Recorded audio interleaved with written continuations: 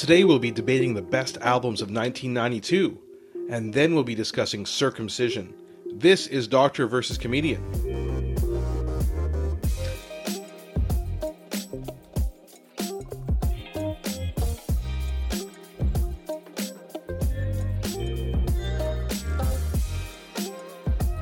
I'm Dr. Asif Doja, and this is the Doctor of Laughs.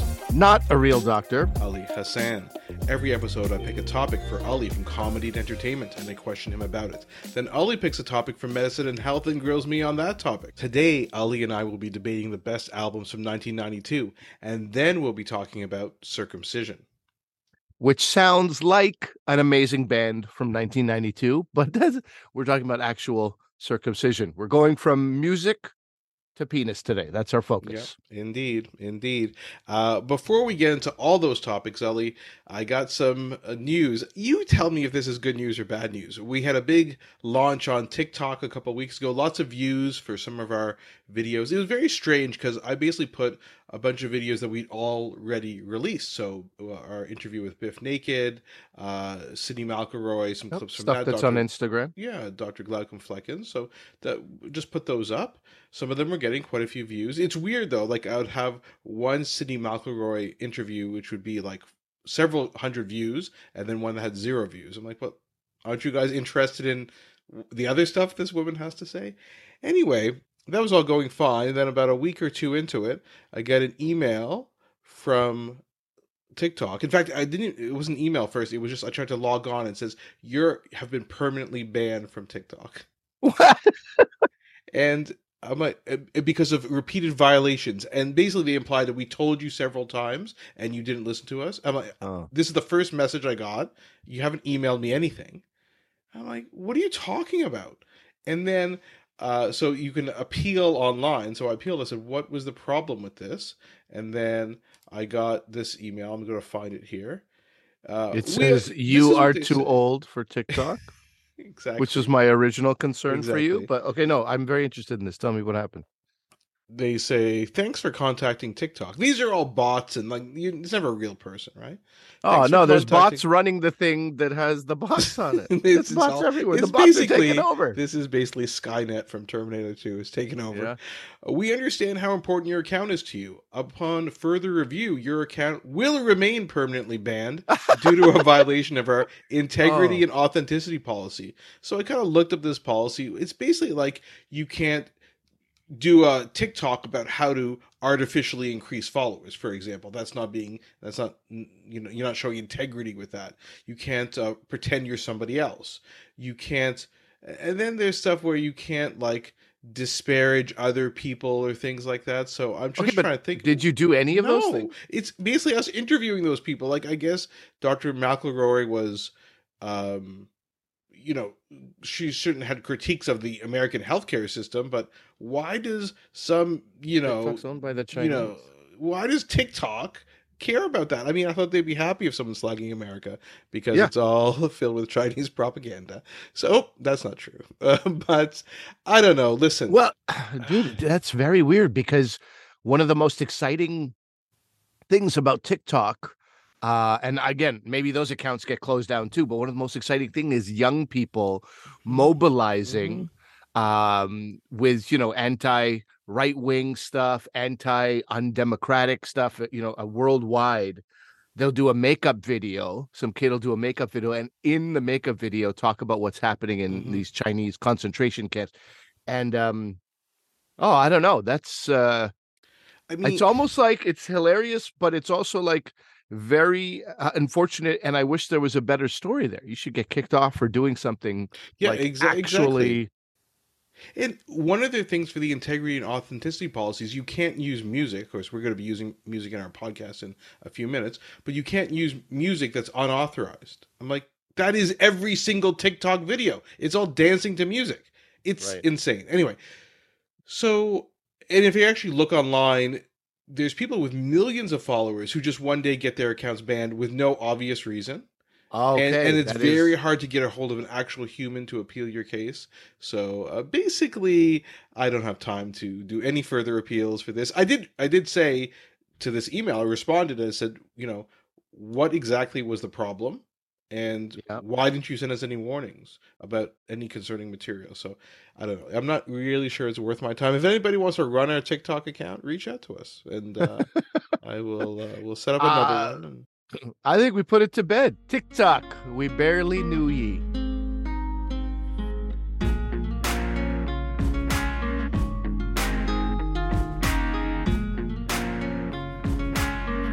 okay, so Ali, 30 years ago was 1992. A great time for music. And we last year we did 1991, so we figure on a yearly basis towards the end of the year we will each pick our favorite albums from that year and have a little debate about what we consider the best. I Yeah. challenge Ali. Now this is what we consider the best. It's a personal choice. It's our personal favorite. So feel free to disagree. If we missed any, let us know. Yeah, and disagreement, we're anticipating that. I had a pretty significant disagreement with my wife last night about this Oh subject. boy, oh boy. It's we're in bed, which is supposed to be a nice time, Mm, and she's like, "What are you doing?" I'm like, "I'm looking up these songs from '92." So keeps doing the same. She starts doing the same thing, and then she's like, "You're obviously going to put this album on, and you're going to hear which one I'm saying." And I'm like, I'm going to make that an honorable mention." And she's like, "But why?" And I'm like, "Because it only had like one song that was good, two songs that were good, maybe."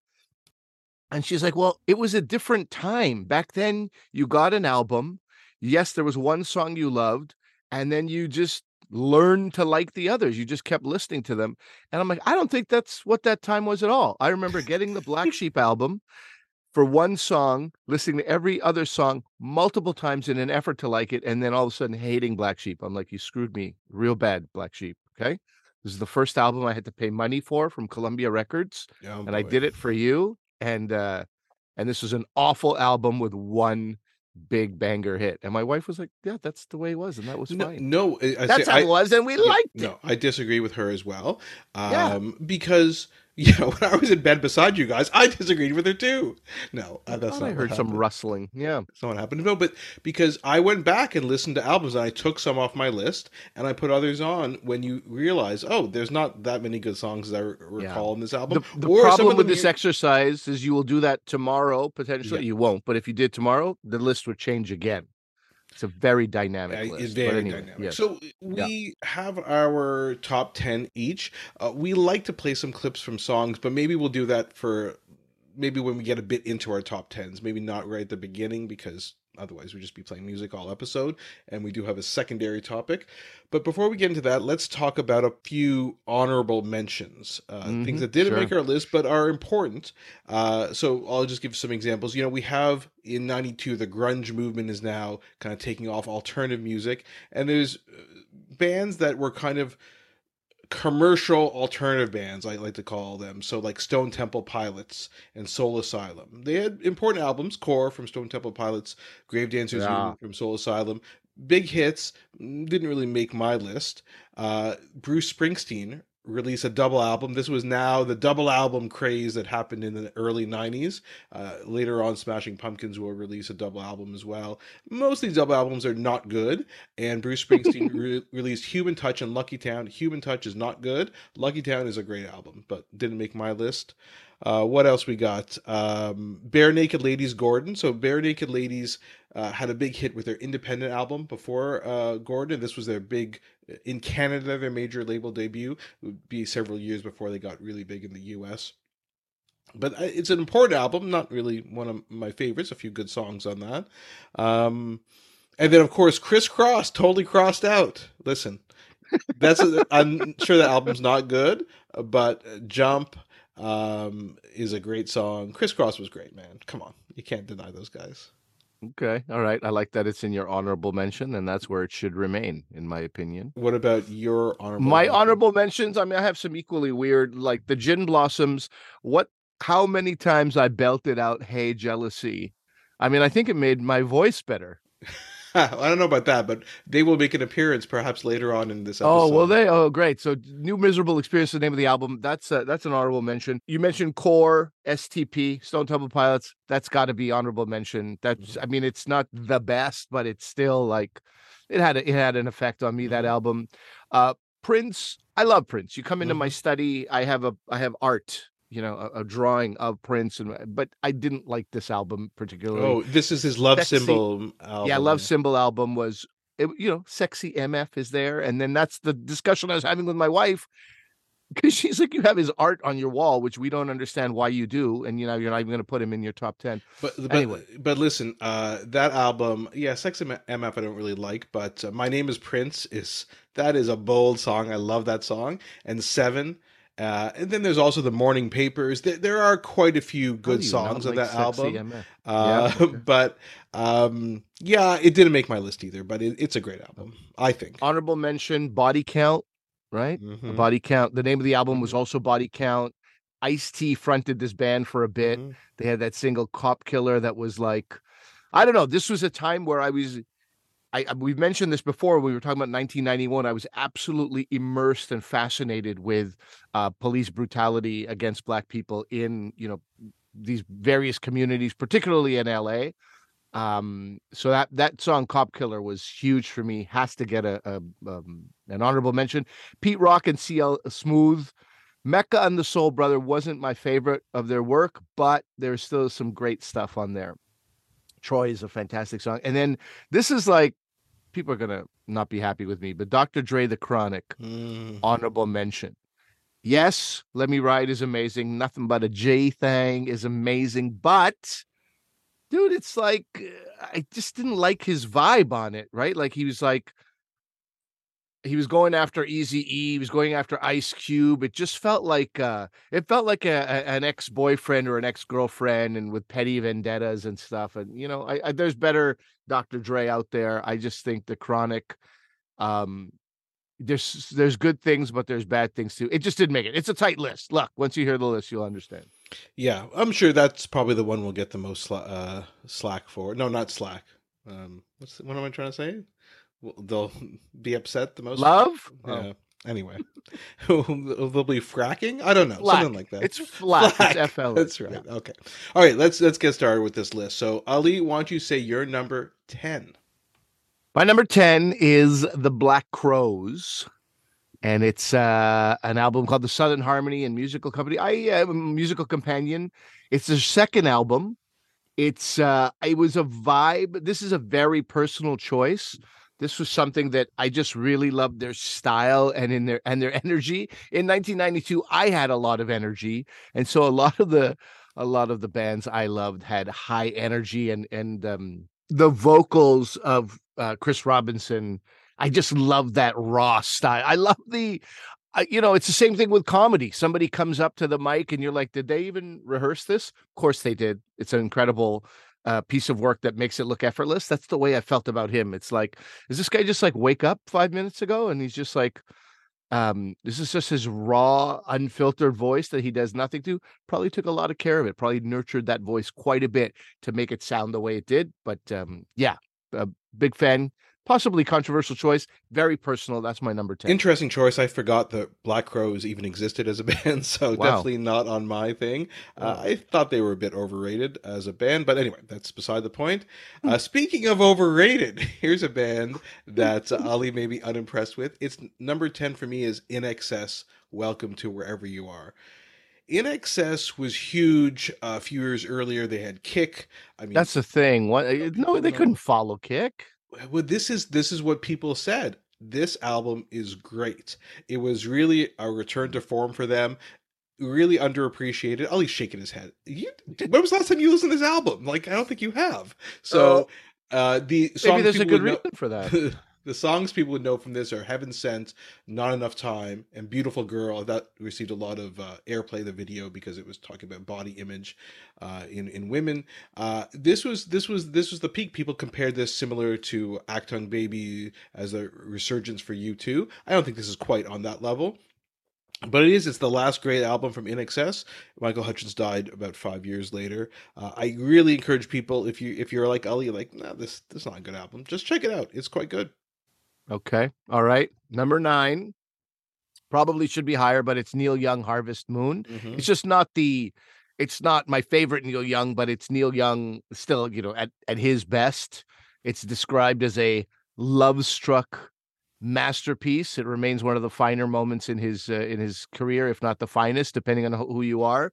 And yeah, I love Neil Young. I think with Neil Young in the news lately, as the antidote to the insanity of American politics, often I think he's top of mind as well, and that probably has a lot to do with why I'm celebrating him. I put Harvest Moon up there. Not on my list, but it's a great Jesus album. Christ, good Lord. It's he was great. So number 9 for me is the Jesus and Mary Chain Honey's Dead. What? And Okay. this I tell you, a lot of these albums. Which girl liked this album and then you started listening to it? None at all. No? I mean, I don't know if people have listened to this album. I didn't listen to it in 1992 at all. I listened to it probably 6 or 7 years later.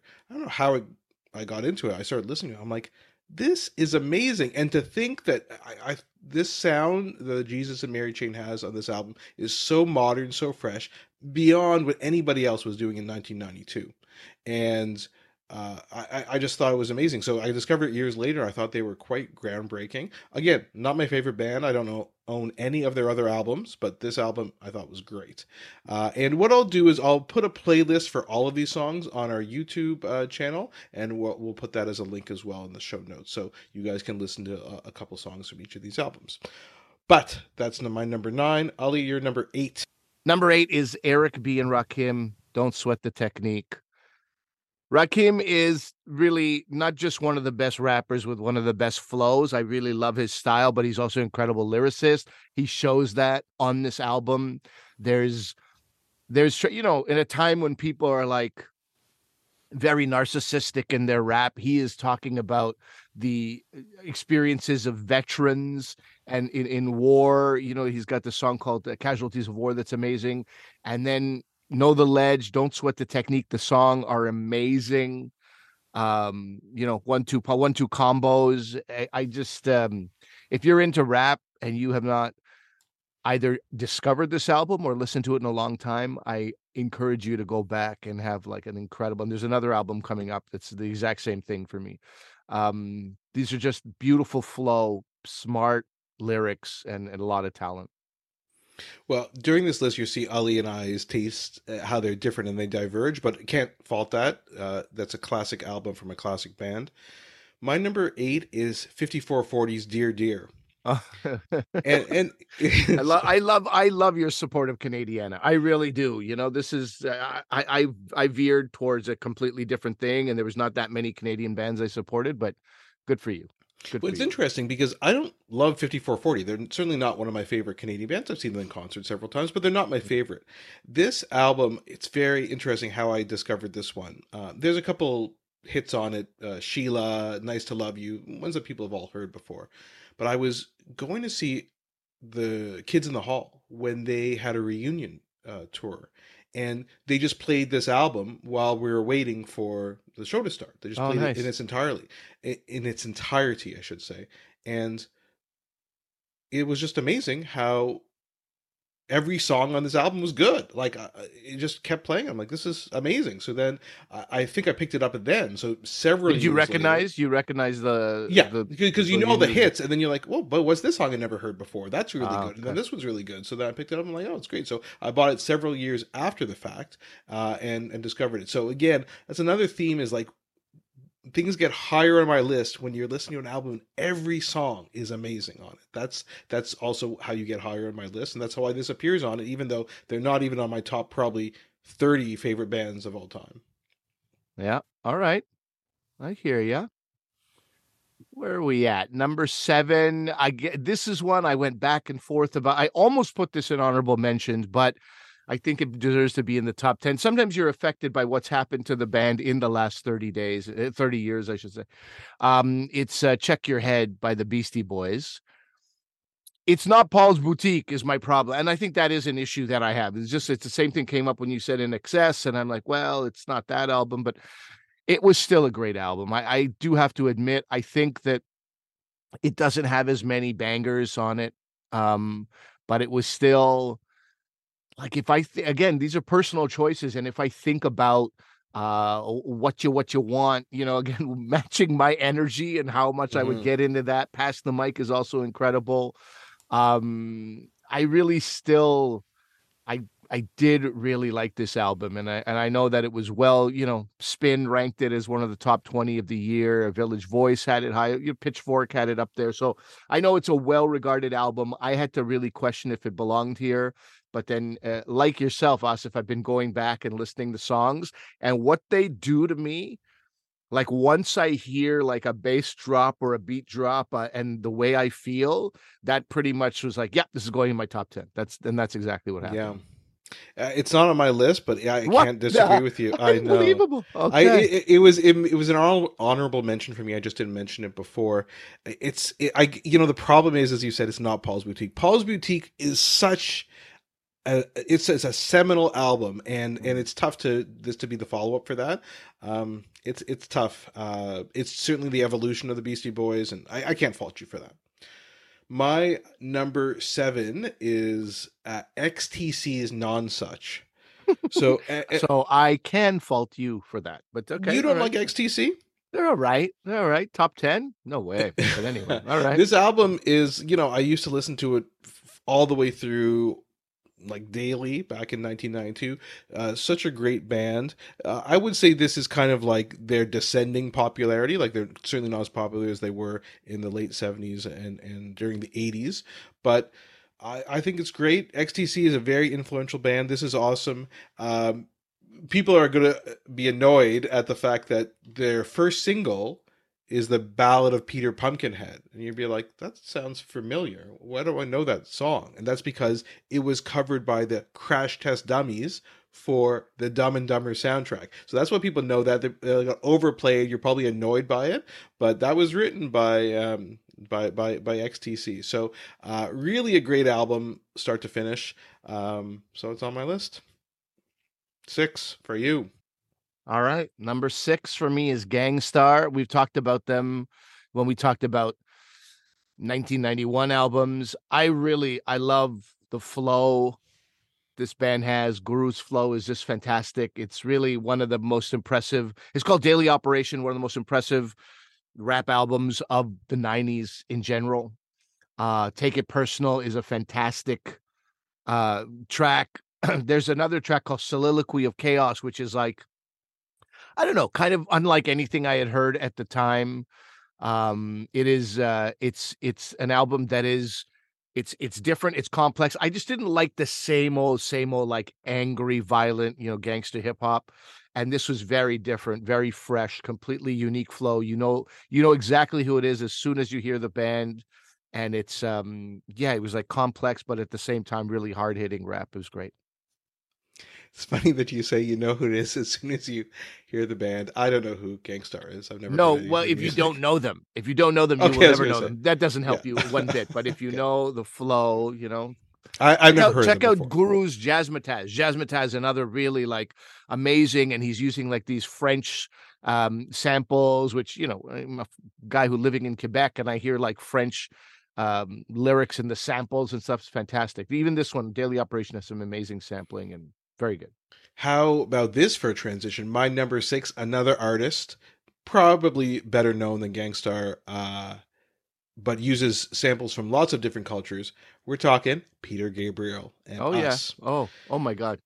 So Us is the follow-up to So. So is one of the best albums ever made. It is so good, start to finish. So it's going to be a bit of a letdown just as a follow-up. This was probably, I don't know, 5 or 6 years after So. Great album. There are probably 5 or 6 just stone cold classics on this album. And then this is one where I was listening to again, and this is where I'm like, oh my gosh, this song, I forgot about this song.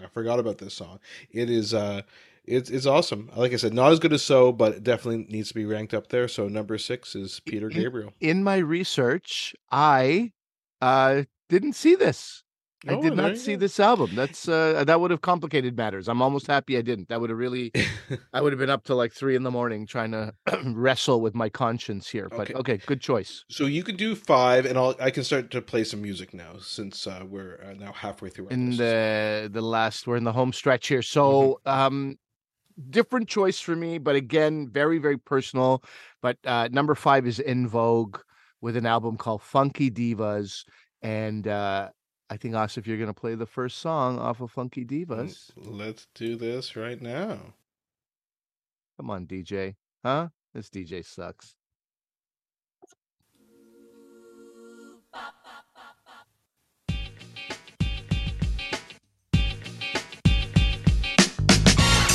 No, you're never gonna get it.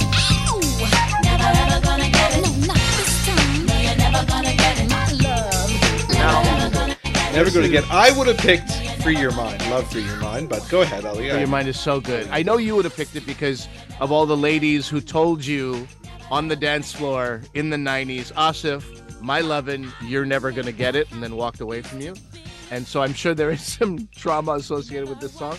But man, come on. How do you not move? How do you not move your neck and your back while you're listening to this song? So anyway, that it's not just that song. As you say, there's 3 or 4 what I would call stone cold bangers on this song, on this album. And I was really getting, SWV and Vogue. There was these female, the Boys to Men type of formula, but I would take them over Boys to Men. Like I really, really loved the beats. I loved the harmonizing. I loved their lyrics. This was like great. I know there was also like, I think the year after is when, oh God, I'm blanking on the name. What's her name? Left Eye and TLC. yeah, a year later or 2 years later, TLC came out that added a little bit of a raw edge to this type of format. But these are the OGs for me. En Vogue is fantastic. OG En Vogue and SWV. OGs. SWV. Oh my gosh, Yeah, I forgot. Sisters with Voices, bro. You can't forget that. As mentioned, our lists diverge significantly. Well, I think we will have some similarities as we get through our top 5. But this is, people know I love Canadian music. Growing up in Canada, as did Ali, so I don't know why he hates it so much. But this is my favorite Canadian band. This was an album they released. This is the Northern Pikes, and their album's called Neptune. They had a big hit in 1990 with She Ain't Pretty. That was their huge hit. Not one of my favorite songs. I don't really like that song very much. But this album I love. I listened to it a million times. So this is Believe from this album. I think when you guys hear the riff, you'll recognize it from the radio.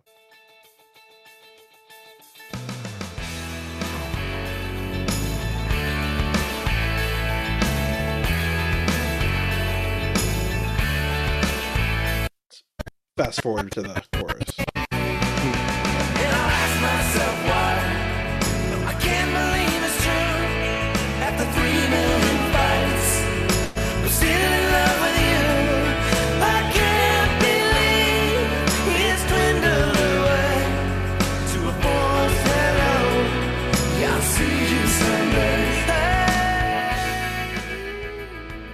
So, Ali, where does the Northern Pikes Neptune rank on your list? Well, Asif, when I say that song does nothing for me, that's actually an overstatement. Okay, number 4.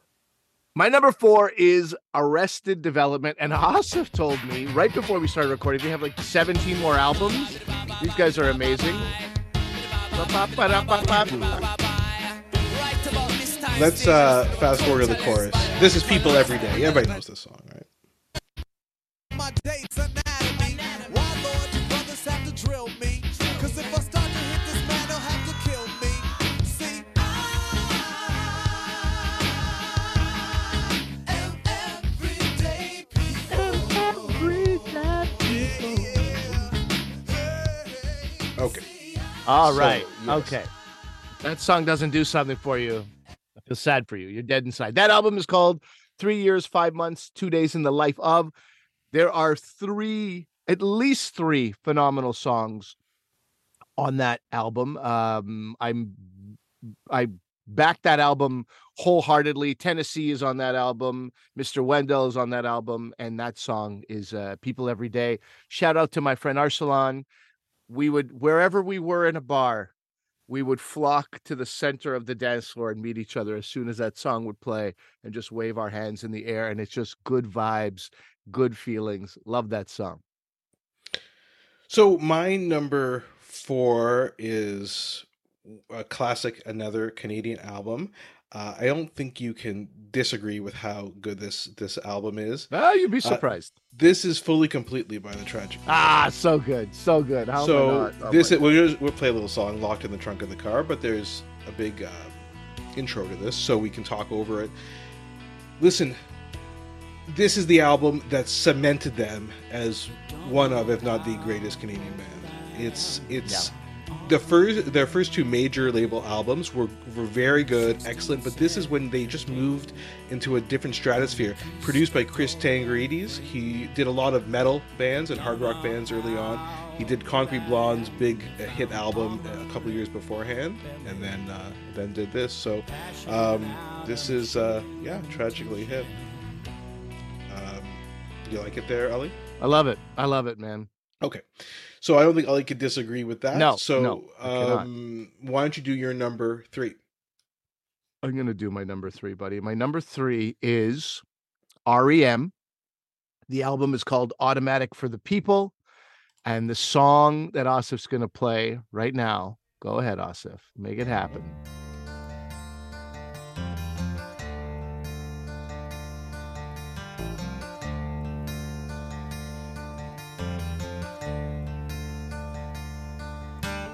Smash, crack, push, whack, tie another Amazing one, song. This is two, Drive. three wraps, baby. Try and fast forward to the chorus, because when it starts on acoustic and then it actually goes to electric, it's Yeah. so good. Best part of the song. See if I can do it. Did I guess it correctly? It's almost there, guys. Maybe you walk, maybe you rock around the clock. Anyway, this is a great song. I'm just gonna figure it out. You want to comment about this album at all? Yeah, this Sort of song. purely. Well, that song in particular is a journey. It's like symphonic. It's there's joy and then there's deep sadness. Melancholy is a word used to describe this album. But that's what I love. I love an album that was a journey. I don't want a single note album. This was like, I don't know, really like a fantastic stronghold in the pantheon of great albums of the 90s. I think it definitely has to be in my top 5. It may come up later, so I won't make any comments right now. Great. My number 3, I'm just going to play the song, and then it's obvious why this song is and this album is amazing. Okay, you ready? Yeah.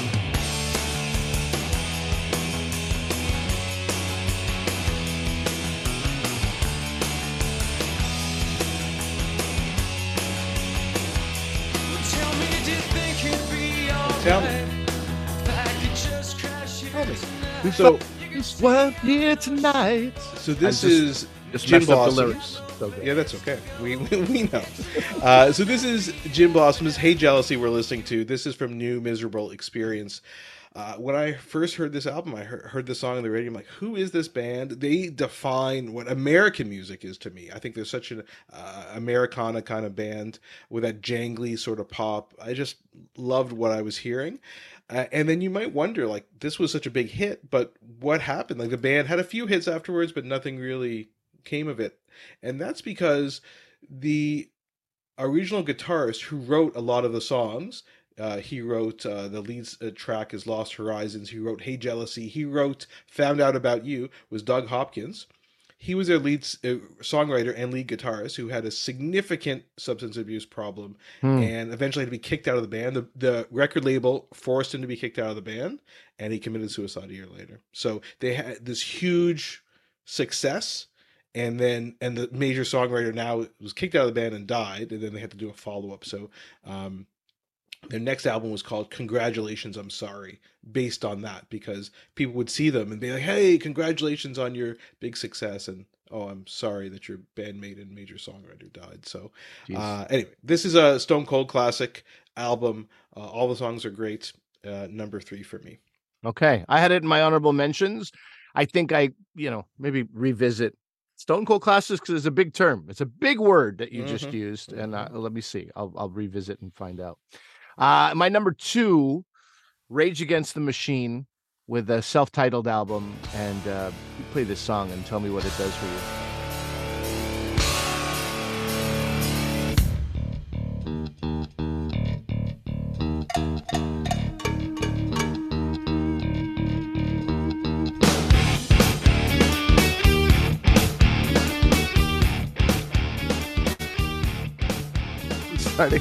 I'm starting to sweat. It is a classic album Man, by a classic band. That riff.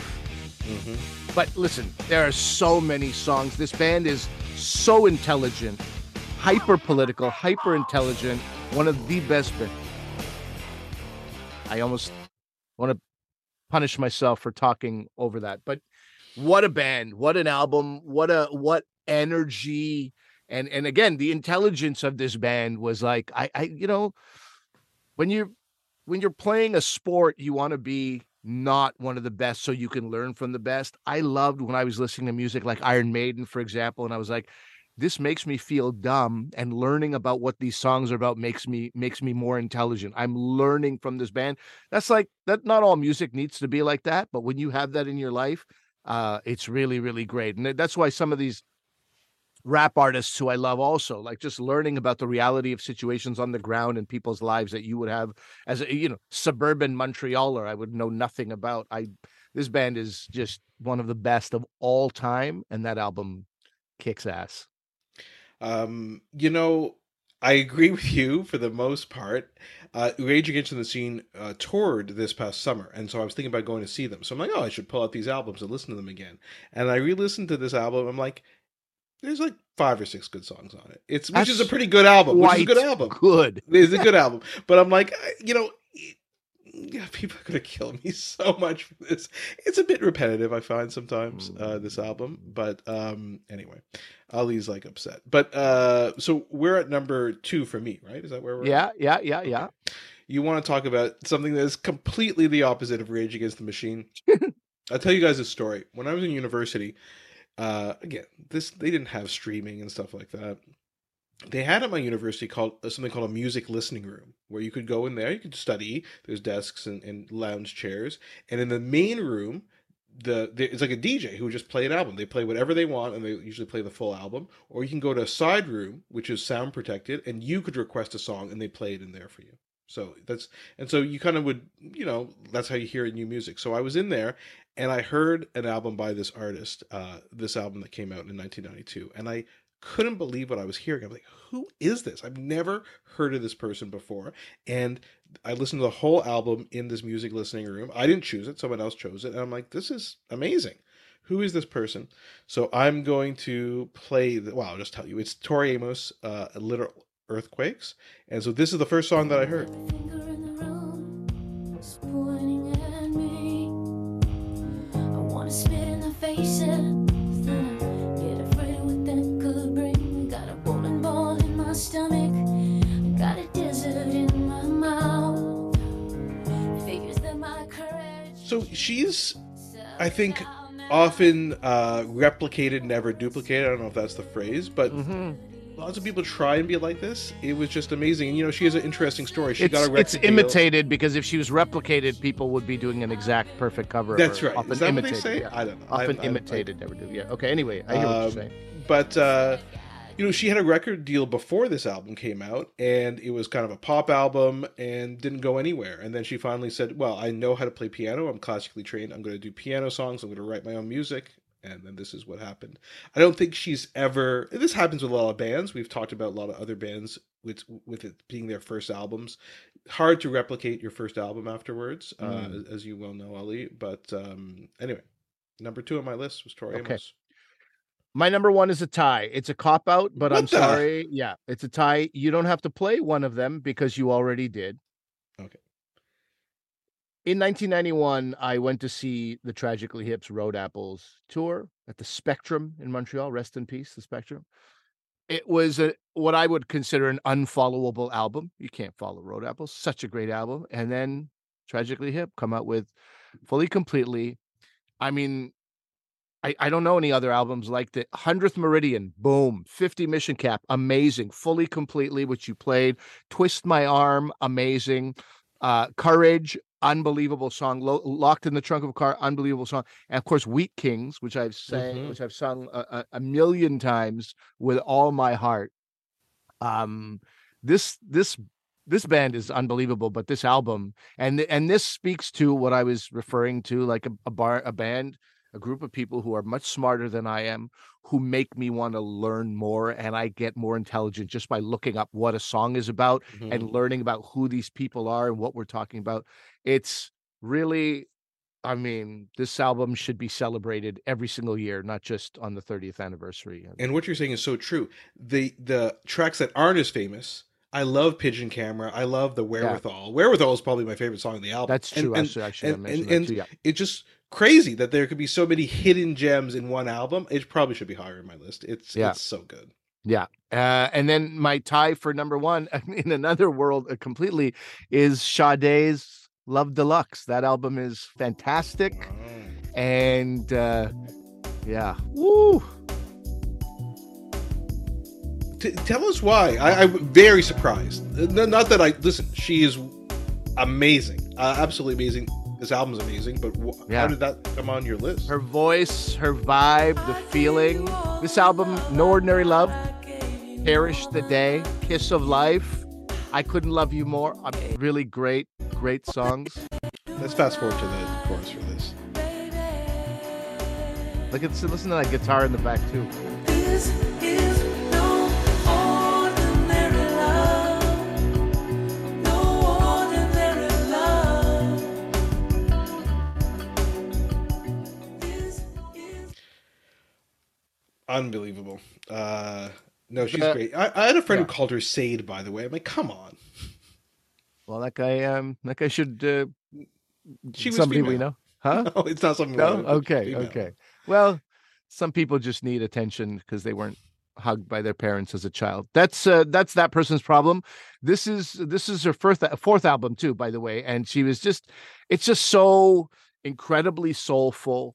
And you hear that guitar too. There's pop and rock influence going throughout, but it's also very jazzy. It's it's worth definitely being exploring. And in a crowded landscape, she was nominated for a Soul Train Music Award for the best album. It's really, really something special to me. And again, it is a personal choice, but I had this album and it would just transport me to, I don't even know where. I can't even tell you where. Just like a completely different land when I would listen to this. And it did it again when I listened to it in the last few days, just preparing for this. So Sade definitely. And it's all obviously weird. You don't see the Tragically Hip and Sade on the same list side by side. The same, yeah, exactly. Yeah, but that's both great. Very influential for me and incredible. So my number one, it's already been mentioned on our list. We didn't have a lot of overlap, but we've had two overlaps on our top 10 list, and this is the other one I said was going to come up later. And this is Automatic for the People by R.E.M. It is the best album by one of the greatest bands of all time.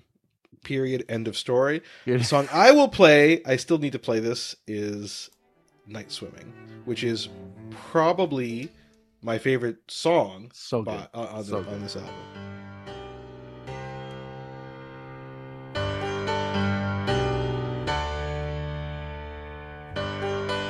Night swimming deserves a quiet night.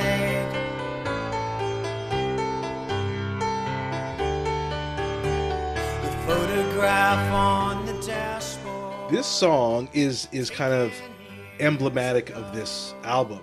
You play this and you stop what you're doing. You're like, what is that? Who am I listening to? What is this? And I played the song for my kids. They're like, that's an amazing song. How often do you play a song for your kids?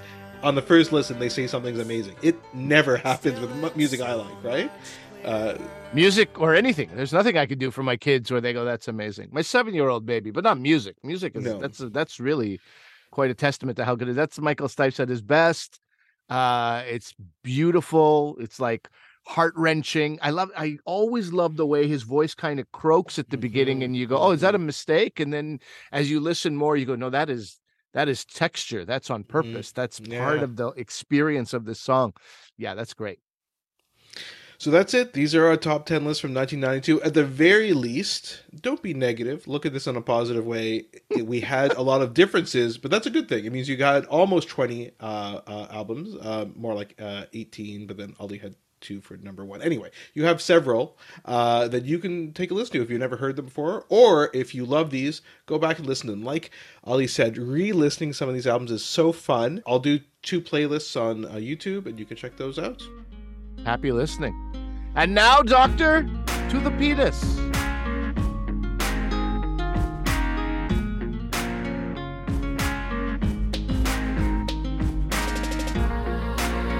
Okay, Ali, so we decided to do this topic on circumcision. Actually, I mentioned it to you because in your book, plugging the book, which is entitled Is There Bacon in Heaven, out with Simon & Schuster, makes an incredible Christmas gift for your loved ones, even though there is a small part about circumcision. Don't let that deter you from buying it for loved ones or your parents or your kids. It was a traumatic experience for me twice. I wasn't even doing it for myself. Oh, right. You mean because you have 2 sons? You're right. Yeah, Okay. yeah. So and also part of it was, why am I even doing this? I'm not sure. Why am I doing this to a child? So it's it was a bit of a soul searching exercise for me twice. A guy who never thought he was going to have children, and then now has 4, and 2 of them were in the position of possibly requiring a circumcision. So we should probably just mention this. This is actually, I don't know if you know, it's a very controversial topic in medicine. Yeah. And so we should state our biases right up front, and people might say we're biased. That's fine. But we're Muslim. In our culture, religion, circumcision is part of it. We're not terribly religious, either of us, so you can draw your own conclusions on how relevant that is. In fact, Ali as a whole, as we mentioned, chapter in his book about this subject. So, and his relation to his religion. So, I have 2 girls, so who obviously this didn't come up with them. So, and Ali has 2 boys, and it did. So that's our background on it. We're going to try and stick with the medical aspect as much as possible. So I just want to kind of throw that out there to begin with. Mm-hmm. I'm kind of confused about why we do it, and I think that's why I wanted to talk to you about it. In this arena, in this format, why did sort of humankind originally start doing this? How did this come up? I know in the Jewish religion and the Muslim religion it's part of it, but we predate those religions as humankind. Yeah, no, it's a good question. And I guess let's start at the beginning. What is circumcision? Hopefully people know, but it's removing this fold of skin that normally covers the glans penis, right? The head of the penis. And so there's no real consensus to when it started. Some people say it may have originated in Egypt 15,000 years ago, and then the practice later spread through the world as we had migrations through history. And some Egyptian mummies and wall carvings that have been discovered had records of circumcision. So there is some evidence for that. But other people believe it may have developed independently in different cultures. So when Columbus arrived in the New World, he found that many of the First Nations people who were here when he arrived were already circumcised. So did that just develop independently? Also, why was Columbus snooping around on people's penises over here? Anyway, that's maybe for another time. That's an entertainment topic or a medical. I don't know what that is. Okay. All right. So why cultures did it? They may have thought it was for hygienic reasons. As you know, there's an enculturation of maybe a passage to manhood, a mark of cultural identity, or even in some places a ceremonial offering to the gods. You imagine the god getting offered that? They'd be like, what the? I said steak. What is this? This is not cheap meat here. And in Middle Eastern cultures has been present for at least 3,000 years, we know. As time went on, in the 19th century, it evolved into a part of routine medical practice. But this is where it started to get a bit not evidence-based, definitely, because they said, we should do that. It can cure hernias, paralysis, epilepsy, insanity, headache, So this Strabismus, is which no is also longer children do it. This is no longer doing it at the beginning of some child's life. This is Right. people doing it later in life. Yeah, or to prevent it later on, Okay. to prevent these problems. They also said it could prevent clubfoot, asthma, gout, rectal prolapse. I mean, Wow. so, and we'll talk about really none of those things are really associated with it, but there was some suggestion that it would help decrease masturbation. So they would. I mean, there was lots. How's of that issues. working out for you, huh? I mean, so yeah, a lot of problems with it being done in the past for like spurious medical reasons. And is that where the opposition to it grew, because it was not evidence-based, or it was like, Yeah. pagan offerings to the god? Is that where the opposition started? Yeah, I think so. I think it comes down to some groups believing that there's not a lot of strong evidence for any medical reasons, as you were saying, and that it is a cruel and inhumane practice. That is kind of the belief of a lot of people.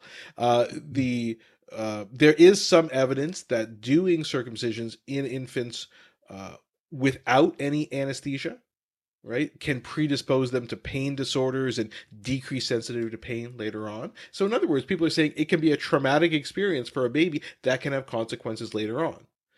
There are also some risks which we can talk about later that people are concerned about as well. There was a discussion about that it may decrease like sexual pleasure and penile sensitivity later on. But in fact, there's a study that was done, I'll link to it, where they assessed objectively using various methods penile sensitivity in adult men. Half of them were circumcised, half of them were not, and they found that there was minimal long-term implications for penile sensitivity as a result of this. So that's one thing that's kind of been opposed, but essentially people are like, this is cruel, inhumane practice which serves no purpose, so why are we doing it? And of course, I think for the rest of the discussion, we're going to leave aside the issue of it being part of culture, because this is a medical podcast. So if that's okay, Ollie, we'll just stick to the medical aspect. Oh yeah. Yeah. I think thank you for asking permission from a pretty non-religious guy here. You have you're cleared on this end. No, obviously we want to talk about the health reasons, from a religious perspective. If you're compelled to do it, you're compelled to do it. Now I had it done for my son's, part of you're raised by someone who, uncircumcised, you're yourself uncircumcised, you feel like maybe there's some obligation to do it, whether you are particularly religious or not. But man, my older son, when it was done to him, he was a very happy child. He is a very happy child, remains a pretty happy guy. But he's happy, just like his pants are coming off. He's in his natural state, loves being naked. And then when it was like cut, I remember he looked directly in my eyes and he just screamed out loud. And it was kind of like this, what is this? Why would you do this to me? I remember just being like, oh my God, why? And I was like, never again, never again. And then, 4 years later, you're like, all right, we'll do it again. So you're sometimes compelled by these religious reasons that exist in the back, even though you're not sure why. So that, that is whatever that is. That's just like, brainwashing or propaganda or whatever that lives in you. But I don't, that's not what I'm interested in. I'm interested in the health reasons to do it. And are there any health reasons to do it then? Yeah. And so that's the thing. There is evidence for some things that circumcision can help or prevent or cure. So let's talk about some of those things. So some of them are related to kind of issues with retraction of the foreskin or infection around there. So you can get what's called phimosis, which is difficulty pulling the foreskin back. Because if you have poor hygiene or repeated infections, you can get this fibrotic ring of tissue, which prevents this retraction. And that can cause further hygiene issues and things like that. So if you have this phimosis, it is recommended to, you don't have to have a circumcision just because of that. It's a pretty common problem that people have. So usually you can treat that just with hygiene. You don't have to jump to circumcision, but certainly if you were circumcised, you will not have this problem by definition. Another thing, which is almost the opposite, is something called paraphimosis. It's the inability to reduce a retracted foreskin back to its proper position, Okay. That is very different. That the first one, if it happens, again, just hygiene and some other methods can help. It's not an emergency. If the foreskin is retracted, it cannot be put back. That is a medical emergency, a urologic emergency. If not, you can get swelling and blood constriction that cuts off supply to the distal end of the penis, which could be catastrophic, right? So if that ever happens, you need to go see they go to the emergency room and get a consultation with a urologist immediately, and they can talk about options for that. And again, if you are circumcised, that would not be an issue. You could also get infections. So balanitis is an infection of the glans penis, and you can also get infections of other areas as well. So those are decreased if you're circumcised. So it doesn't mean, like I said, you have to do that, because hygiene in that area can prevent a lot of these things. So it's not an absolute reason, but if you're circumcised, will you get those other things? Very unlikely. Okay. Mm-hmm. The other thing that's come up is a couple of things, is urinary tract infections. So it is shown that uncircumcised males have a higher risk of urinary tract infections than circumcised males. Okay, so that's a true statement. So you might say, okay, well, let's do that. Let's circumcise all men when they're born, so they don't develop these urinary tract infections. But the issue is that urinary tract infections are very uncommon in boys, much more common in girls. Yeah, period. Yeah. So the absolute risk of getting it is low. Another way of looking at it is you would need to circumcise 111 to 125 infant boys to prevent one UTI in those patients. So you'd have to do a huge amount of circumcisions to prevent one UTI. And urinary tract infections, we all know, like our kids or perhaps our partners or ourselves have had urinary tract infections. They're not like life-ending. If you have recurrent ones, they could cause kidney scarring or things like that, but you just need to be treated for it, and then things can clear up. So now we're getting into something which is going to come up numerous times in our conversation. On a population level, it does not make sense. It's not cost-effective or necessary to circumcise every single male, say in Canada or North America, to prevent urinary tract infections. But whether it's important for you and your decision making as a person, we'll talk about that. Also, is it a bad idea to give a guy cash in a garage? I mean, I would probably not, avoid that. Okay. Well, we'll talk about that with the risks later on. But two more things that it can decrease: the risk of contracting HIV, that has been and other sexually transmitted infections, it has been shown that circumcision decreases that, especially when it comes to HIV. Okay, and given that you already mentioned there's low risk, and with the UTI, it's already low. What numbers are we looking at here for Center for Disease Control did some modeling about this, right? And they said if you just look at heterosexual transmission of HIV, you could reduce it by 16% overall if you circumcised every single male in America. I would say that's pretty significant then, right? But it also depends on your racial background, because that's the overall. It's 8% for white males and 21% for black males, just because of the different risk factors depending on your race. And so, but if you look at now what we said, the number needed to treat, you would need to treat 298 males to prevent one HIV infection. Okay, so remember the one for the urinary tract was 100 to about 1 for 125. This is almost 300 that you'd have to prevent one HIV infection.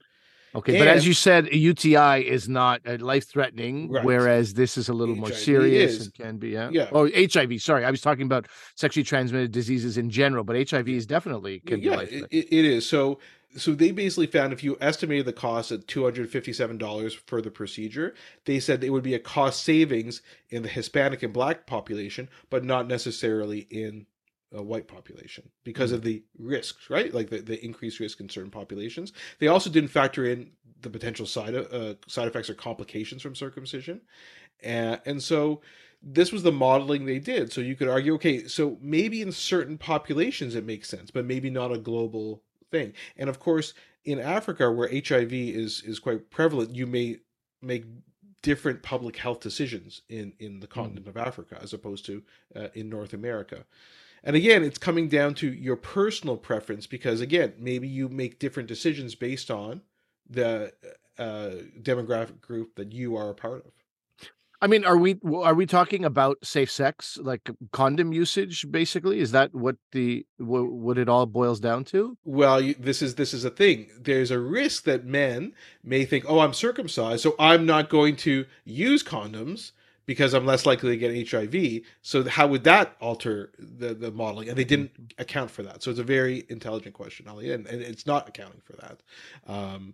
But it's so the idea of safe sex versus not safe sex in that modeling isn't really accounted for. So it is a bit complicated. Now, speaking of sexually transmitted infections, it does circumcision reduce the risk of HPV infection. And of course, HPV in a male is not as worrisome as the males passing on HPV infection to their female partners who are at increased risk of cervical cancer because of that. We should probably do a whole episode on cervical cancer and the HPV vaccine.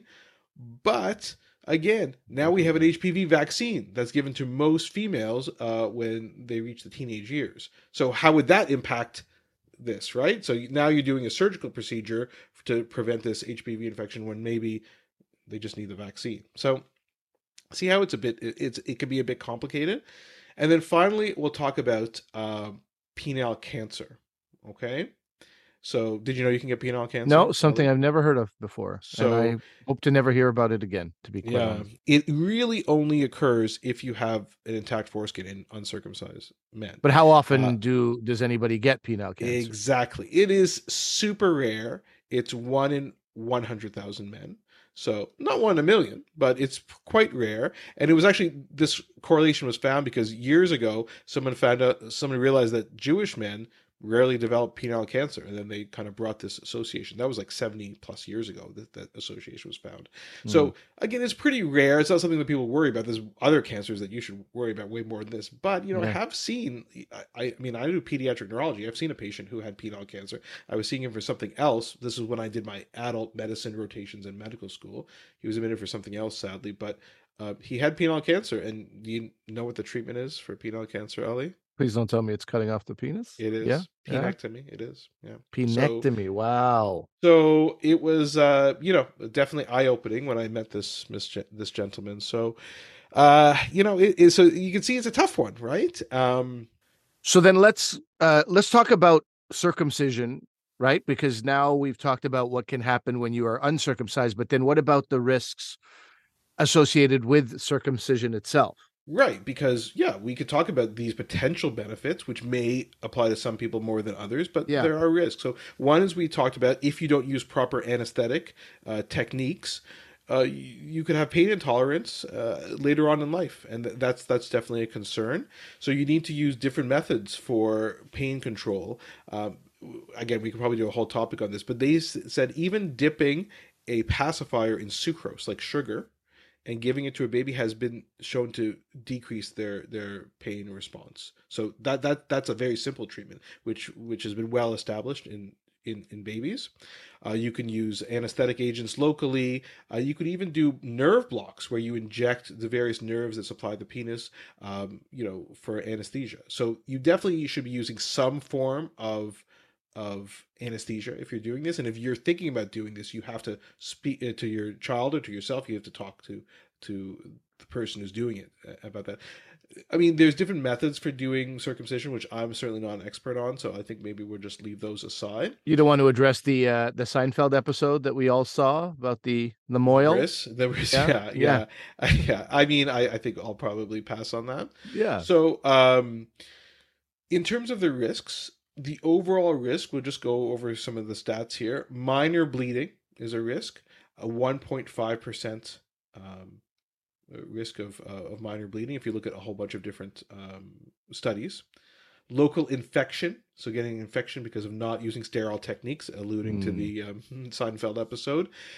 We can do... but also afterwards, it's a scar, right? It's an open wound, and it scars, and so what can and you're peeing, so it's like not only the the incision, not incision. What is it? The snipping. There must be a smarter word for snipping, but Yeah, no, not incision, only yeah. the snippet, the incision itself, but in the days following, Right.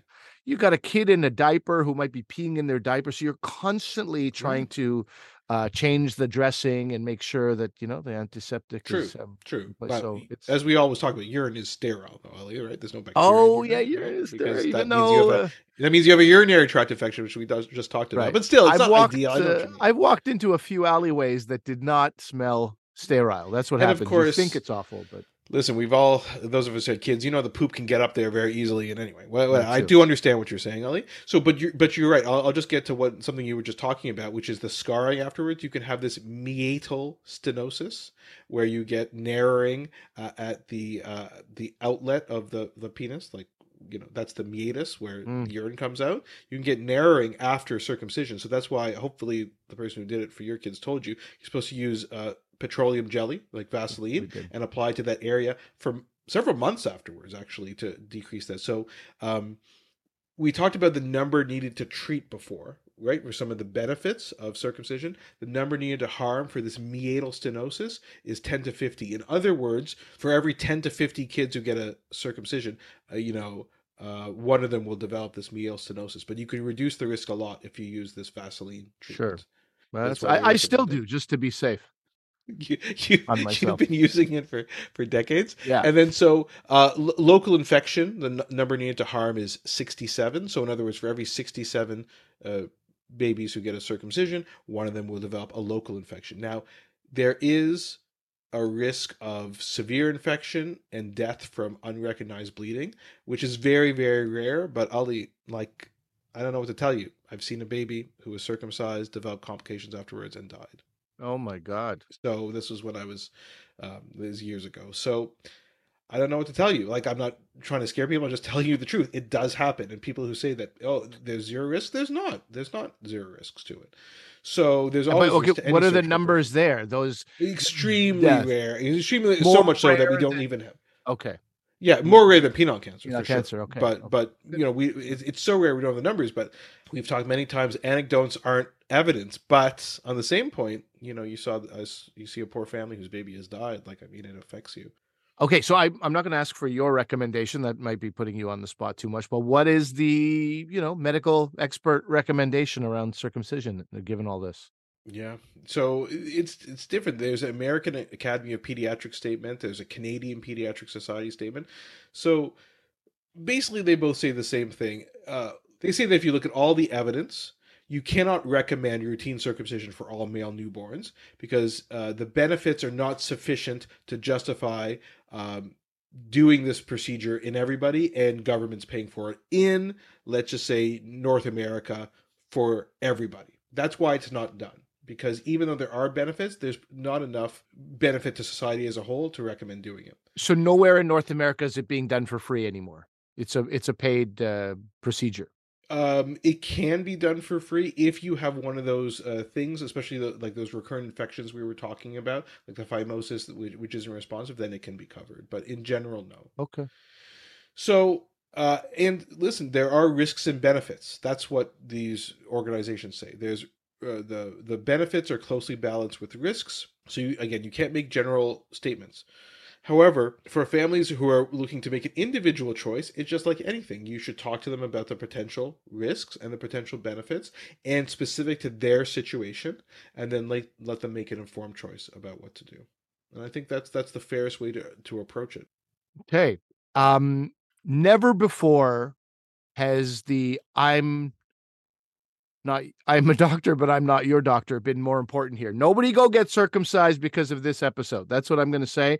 But I do appreciate you laying that all on the table. And as you say, it's sort of it almost feels like a, 6 of one, half dozen of the other kind of situation. So it comes down to personal choice almost.